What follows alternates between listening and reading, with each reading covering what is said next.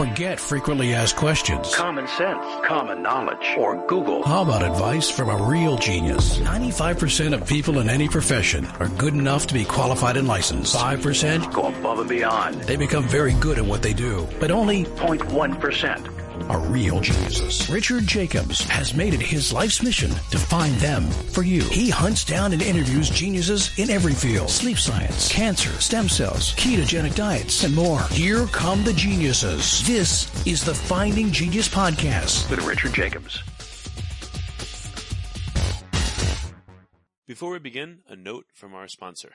I'm Richard Jacobs, Executive Director of the nonprofit Finding Genius Foundation and host of the Finding Genius Podcast.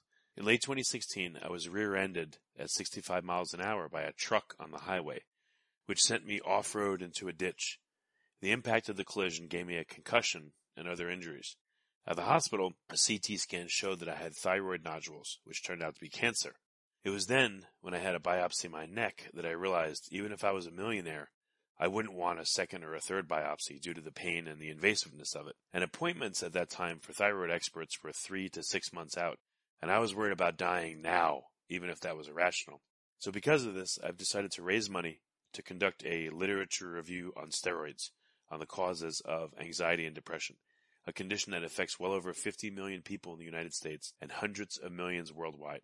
Our goal is to create a codex, a guide that reveals all possible treatments for anxiety and depression for people that live with the condition, or for loved ones that have it, as my wife and my son do. To find out more about our fundraiser, visit findinggeniusfoundation.org and click on current initiatives. And now, to our guest. Hello, this is Richard Jacobs with the Finding Genius Podcast, now part of the Finding Genius Foundation.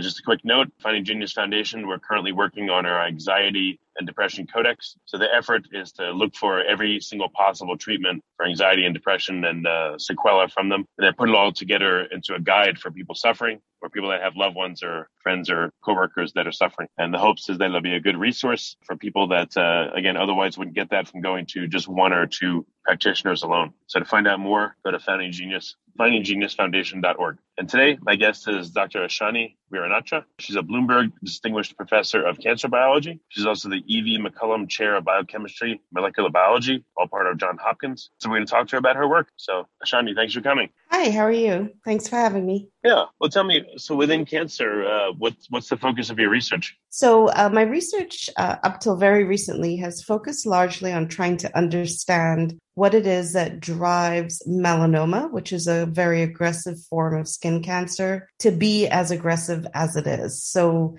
we have spent probably the first decade or so of my lab studying the molecular mechanisms and the signal transduction pathways that cause cells to become more and more aggressive. And now we're really interested in understanding what are the changes that are happening in the normal cells that are around those cancerous cells that drive those cells to be more aggressive, more metastatic, and to resist therapy as well. Yeah, when a cancer grows, does it grow by cancer cells dividing and the healthy cells around it are untouched? Or do cancers co-opt healthy cells and turn them cancerous? So they don't co-opt healthy cells and turn them cancerous. However, they can influence the messages that those healthy cells send back to the cancer cells and to other healthy cells as well. So if you think of a cancer cell as, the cell that's growing and dividing, although the absence of death without the increase in growth and division is also another feature of cancer cells. So not only do they grow and divide more, they also die less, if that makes sense. So what they do is as they're growing and dividing or not dying, but becoming inflammatory, they send signals to the normal cells around them. So for example, one cell type is called a fibroblast, and you find fibroblasts everywhere in the body. They're very important for maintaining the structure of everything from your skin to all the other organs. They are the cells that produce collagen and elastin and all of these structural proteins. And cancer cells are known to give messages to those cells to tell them to change their behavior in such a way that it supports the growth of the tumors. But those normal cells are not becoming cancerous themselves. Do they do this by sending out extracellular vesicles, or how do That's a part of it. And, our work is really focused on understanding as we age, how those normal cells change and how those normal cells send messages back to the cancer cells. So a lot of focus has been on what do cancer cells say to the normal cells. Our question is, as we get older, what is it that normal cells say to the cancer cells? And those messages can come in the form of extracellular vesicles. They can also come in the form of just secreted growth factors, and they can be biophysical. So when the fibroblasts change the way they deposit collagen, for example, they can change the physical structure of the matrix. So what happens to the healthy cells surrounding cancer cells? When you study them, are they epigenetically altered, up or down regulated? Like, how are they influenced? They're influenced in a number of different ways. Yes, there are epigenetic changes that can occur. There's definitely signal transduction pathways that are altered in those cells. Again, our work kind of focuses on the opposite direction, where we're looking at how the normal cells are changing in and of themselves during aging and then sending signals to cells that were initiated. So to explain that a little bit better, for example, with melanoma, which is a skin cancer, almost 100% of which are initiated by UV exposure, so tanning, sunburns, etc. Those cells are initiated genetically by that hit of UV light, which can cause DNA damage and make an initiated tumor cell that has the potential to be cancerous. And in many of us, they just kind of sit there. They don't do anything through most of your life. Most of the sun exposure that you get before the age of 18. So a lot of that damage is caused before the age of 18, although it continues over time as well. We know that now. However, as those cells are sitting there initiated, what we have found is that the normal cells around them change just as we age, no relation to the cancer. There's changing. You can look at organisms that are young versus age that don't have cancer and see those same changes in their normal cells, in their normal skin cells. And what those messages that they make with age are messages that then influence the tumor cells and cause those initiated tumor cells to become aggressive. Well, what's different about senescent cells versus younger cells? And what are they signaling differently? So first of all, I'm going to push back a little on the senescent versus younger. So not all old cells are senescent, although they have a lot of similarities and commonalities. They are not 100% senescent, and we're finding very different transcriptional signatures between cells that are naturally aged versus those that are artificially made senescent. And so what are some of the differences? There's a lot of inflammatory differences, changes in things like interleukins. There are changes in the Wnt signaling pathways in those old fibroblasts, for example, versus young fibroblasts. And it's not always consistent from organ to organ, which makes it more complicated and more fascinating to study. How do you know a cell is old? How do you know a cell is senescent? What kind of markers do you look at, or activity or pathways? So that's a good question. I think it's one the field is still trying to figure out. So there are several markers of senescence, including beta-galactosidase, chromatin marks, so methylation marks, as well as senescence-associated heterochromatic foci. However, you can have all of those things and still have a cell that can proliferate. And that's something we showed a while ago, that in melanoma, you can treat melanoma cells with drugs that drive it looks exactly like senescence. However, those cells can still invade and colonize a distal site and grow out again while continuing to bear all of the hallmarks of these supposedly senescent cells, which should not be dividing at all. So what's difference between a senescent cell and an aged cell? That's something we're still trying to figure out, because again, from organ to organ, the older cells look different. But if we take cells from a 70-year-old patient versus a 25-year-old patient, it's not just senescence that's changed. And what we're also finding is that there are big sex differences between senescence in young and old fibroblasts. So, for example, we're finding that fibroblasts in young women already have a lot more senescent cells present than fibroblasts in young men. And then that increase in senescence is more dramatic in men than it is in women, for example.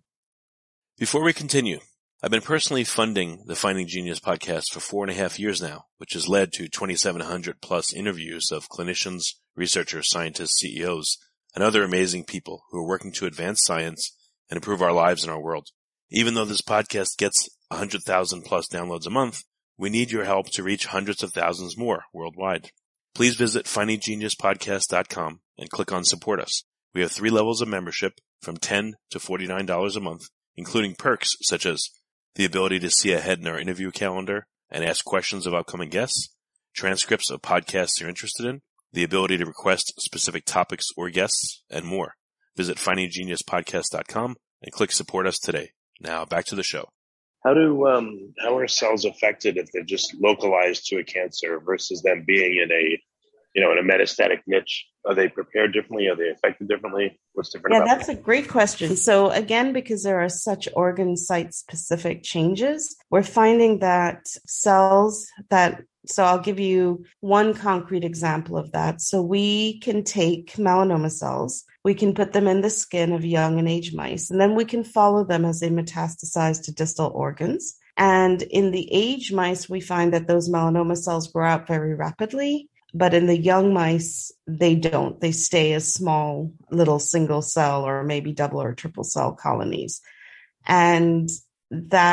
But if you look at the dermal fibroblasts, you can track the signaling changes that occur. So in the skin, what we see is that in young skin, those fibroblasts don't secrete a lot of non-canonical Wnt proteins, whereas in aged skin, the dermal fibroblasts do. And one of the key driver proteins there is a protein called secreted Frizzle-related protein 2. Now, when those same cells, when the melanoma cells go to the lung, the fibroblasts in the lung don't secrete SFRP2, but they secrete its very close relative, SFRP1, and that acts as an antagonist of the non-canonical Wnt pathway. So it's sort of this up and down dichotomy of Wnt signaling, where in one site you have a slow cycling but highly invasive phenotype that's activated by those fibroblasts in the melanoma cells. And then when they get to the distal site, the fibroblasts there shut it off so those melanoma cells can grow out. Has anyone taken mice, let's say, an old one that has cancer and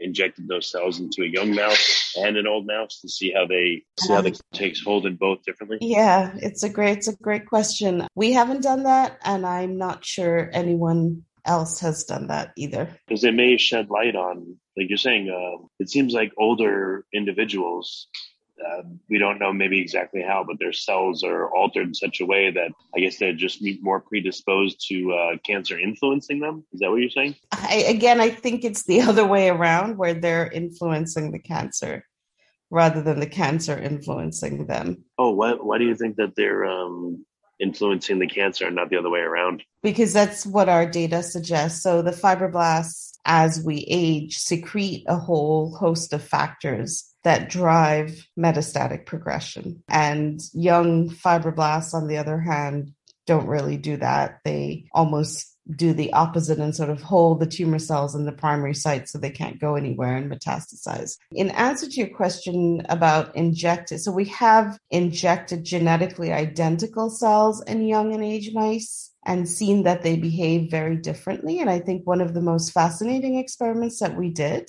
was to take melanoma cells that have a mutation in the BRAF oncogene, and there are drugs that target that mutation, right? So you have this sort of one drug, one target situation, and nothing else should really matter. However, if you take those genetically identical cells, you put them in a young mouse versus an aged mouse, and then you treat with an inhibitor against, that mutant oncogene, you find that the young and aged mice respond completely differently. And so that's all governed by the behavior of the normal cells around them, dictating to the cancer cells what they should and should not do in response to the drug. So do you think this supports the possible notion that, older individuals are much more likely to get cancer, and Yes. especially metastatic cancer? Yes, I do. And really, that's sort of what the last decade or so of our research has suggested. And we're really trying to unravel the mechanisms by which that occurs so that we can better target the tumors. So if you look at two older individuals, one with cancer in a particular tissue, one that doesn't have cancer in the tissue, and you look at them histologically, like what's observed? Has anyone done that? If you like this podcast, please click the link in the description to subscribe and review us on iTunes. We've done it into not so much in humans, but in mice, where we see very similar architectural changes in the adjacent normal fibroblasts. Obviously, the tumor itself, as it's growing, will disrupt architecture, will disrupt secretomes, etc. But we see that there are similarities driven by aging that are there independent of the cancer. Now, obviously, once the cancer is in there, it's also sending signals to those fibroblasts. And your question of, is the cancer sending signals to the fibroblasts differentially in age versus young is a very valid one. And we see that. So we've done experiments where we incubate young and age fibroblasts with conditioned media from melanoma cells.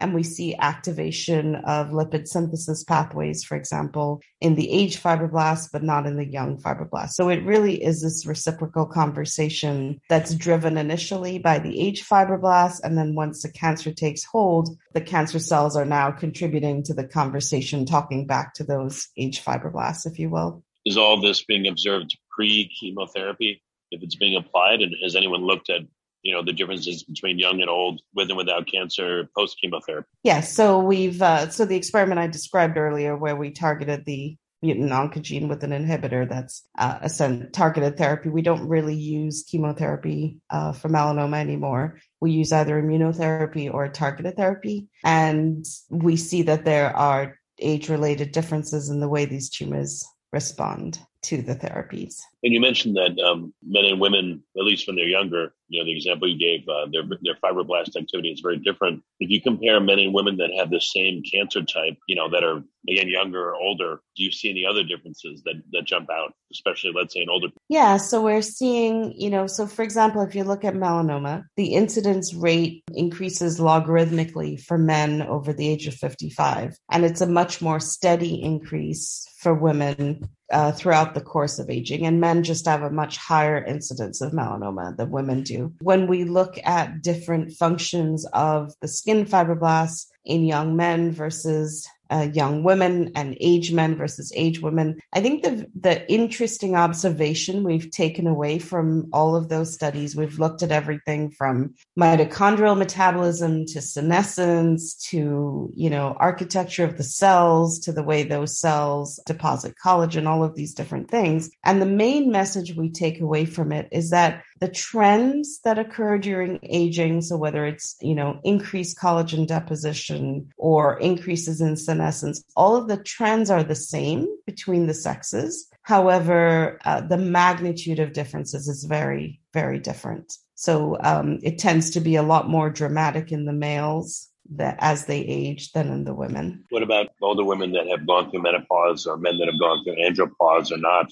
Are there any other things, milestones in which the picture changes dramatically and quickly? Yeah, that's a great question. It's something we're looking into now. We don't have enough samples to really study that yet, because those are all things that have to come from human data. And so we're collecting those to try to better understand that. It's a great question. Yeah, when you say aged people, again, is there a certain age that's a major cliff, or are there multiple cliffs in terms of age, for how people react to cancer and how it spreads in them? A 60-year-old, is it very different from a 70-year-old or 80-year-old? Yeah, so it's kind of interesting. We use a small range of cutoffs, but really, if you were to press me to say what are the ages where things really change, groups that we tend to segregate out are 65 and older and 55 and younger. So that, and then the 10-year span in between, depending on what you're looking at, can fall into either of those categories. So I've always found that very interesting because, people really always want a hard cutoff, but obviously, just as with anything else, everyone ages differently too, right? So you might know a 50-year-old who looks 30 and a 50-year-old who looks 65. And that's just, all of the other environmental factors that we don't take into account, like stress and, smoking and UV and all those other things can play into that, sort of soft definition of young versus aged. But you guys have made a demarcation, it sounds like, in terms of age. But if we look at the actual raw data, yes. Is there a range that even could be established on what is considered aged or not? And yes. So for us, we talk about aging as 60 and over versus 55 and under. And I will say there's a really interesting phenomenon that we call the super aged effect, which is where when you look all the way out at the other end of the bell curve at like the 85 to 90-year-olds,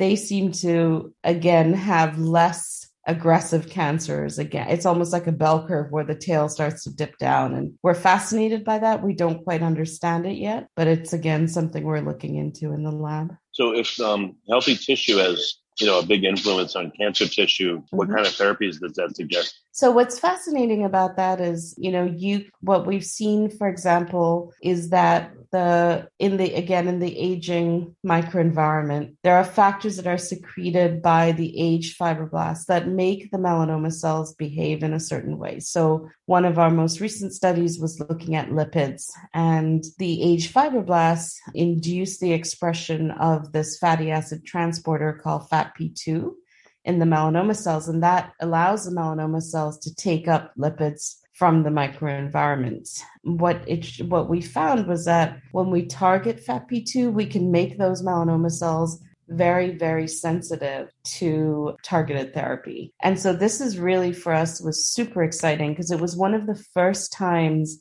we have a target that is very specific to the aged tumor and microenvironment that we can target to overcome resistance to therapy. So that was super exciting.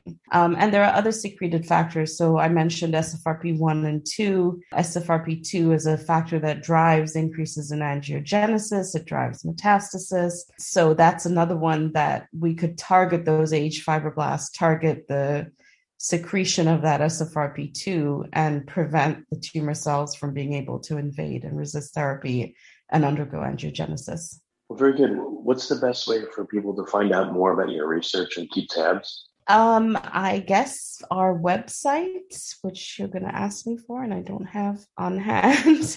Well, we'll include them in the show notes later on. That's not a problem. Okay, so websites are good. I'll give a quick plug. I also just wrote a book about the sort of evolution of the lab and the research that we do. That's called "Is Cancer Inevitable?" and it will be out in December. Oh, very cool. Is it going to incorporate, I guess, a lot of your research, or what's the main thrust of the book? So it is largely about our research, how that developed and evolved. It's also a little bit of my personal story because I grew up in Africa and came out here and sort of worked my way through that whole system and all of the amazing people along the way and who are in my lab who do the work now as well. So it touches on that stuff too. Yeah, last question. What do you think is going to be possible in the near term and what's going to really take to long term to manifest in your research? One thing I'm hoping that will come out very soon in the next couple of years is an inhibitor that we can use in clinical trials and ultimately in the clinic to enhance response to targeted therapy in older patients. Because for some patients who are just not eligible for immunotherapy,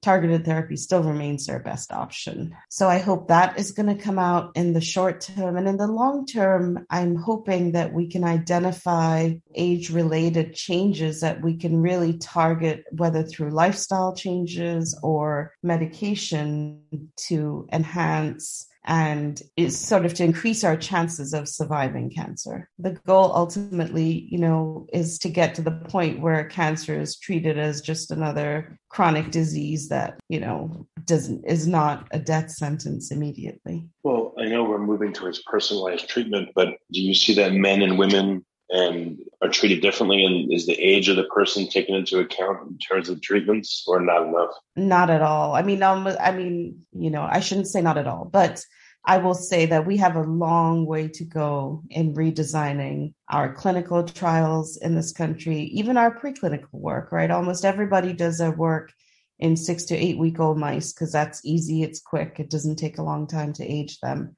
but that doesn't reflect a 6 to 8 week old mice is like doing an experiment in a 14-year-old human. So to me, not only do we need to change our clinical practices and the way we design our clinical trials, we need to change our preclinical practices as well. Yeah, so right now, I mean, based on your research alone, it seems like there's a definite need to investigate how to treat people differently depending on their age and their sex and all kinds of other circumstances. Yes, absolutely. I mean, race is going to play a huge factor in this. We already know different cancers are more aggressive in people of African descent versus European descent.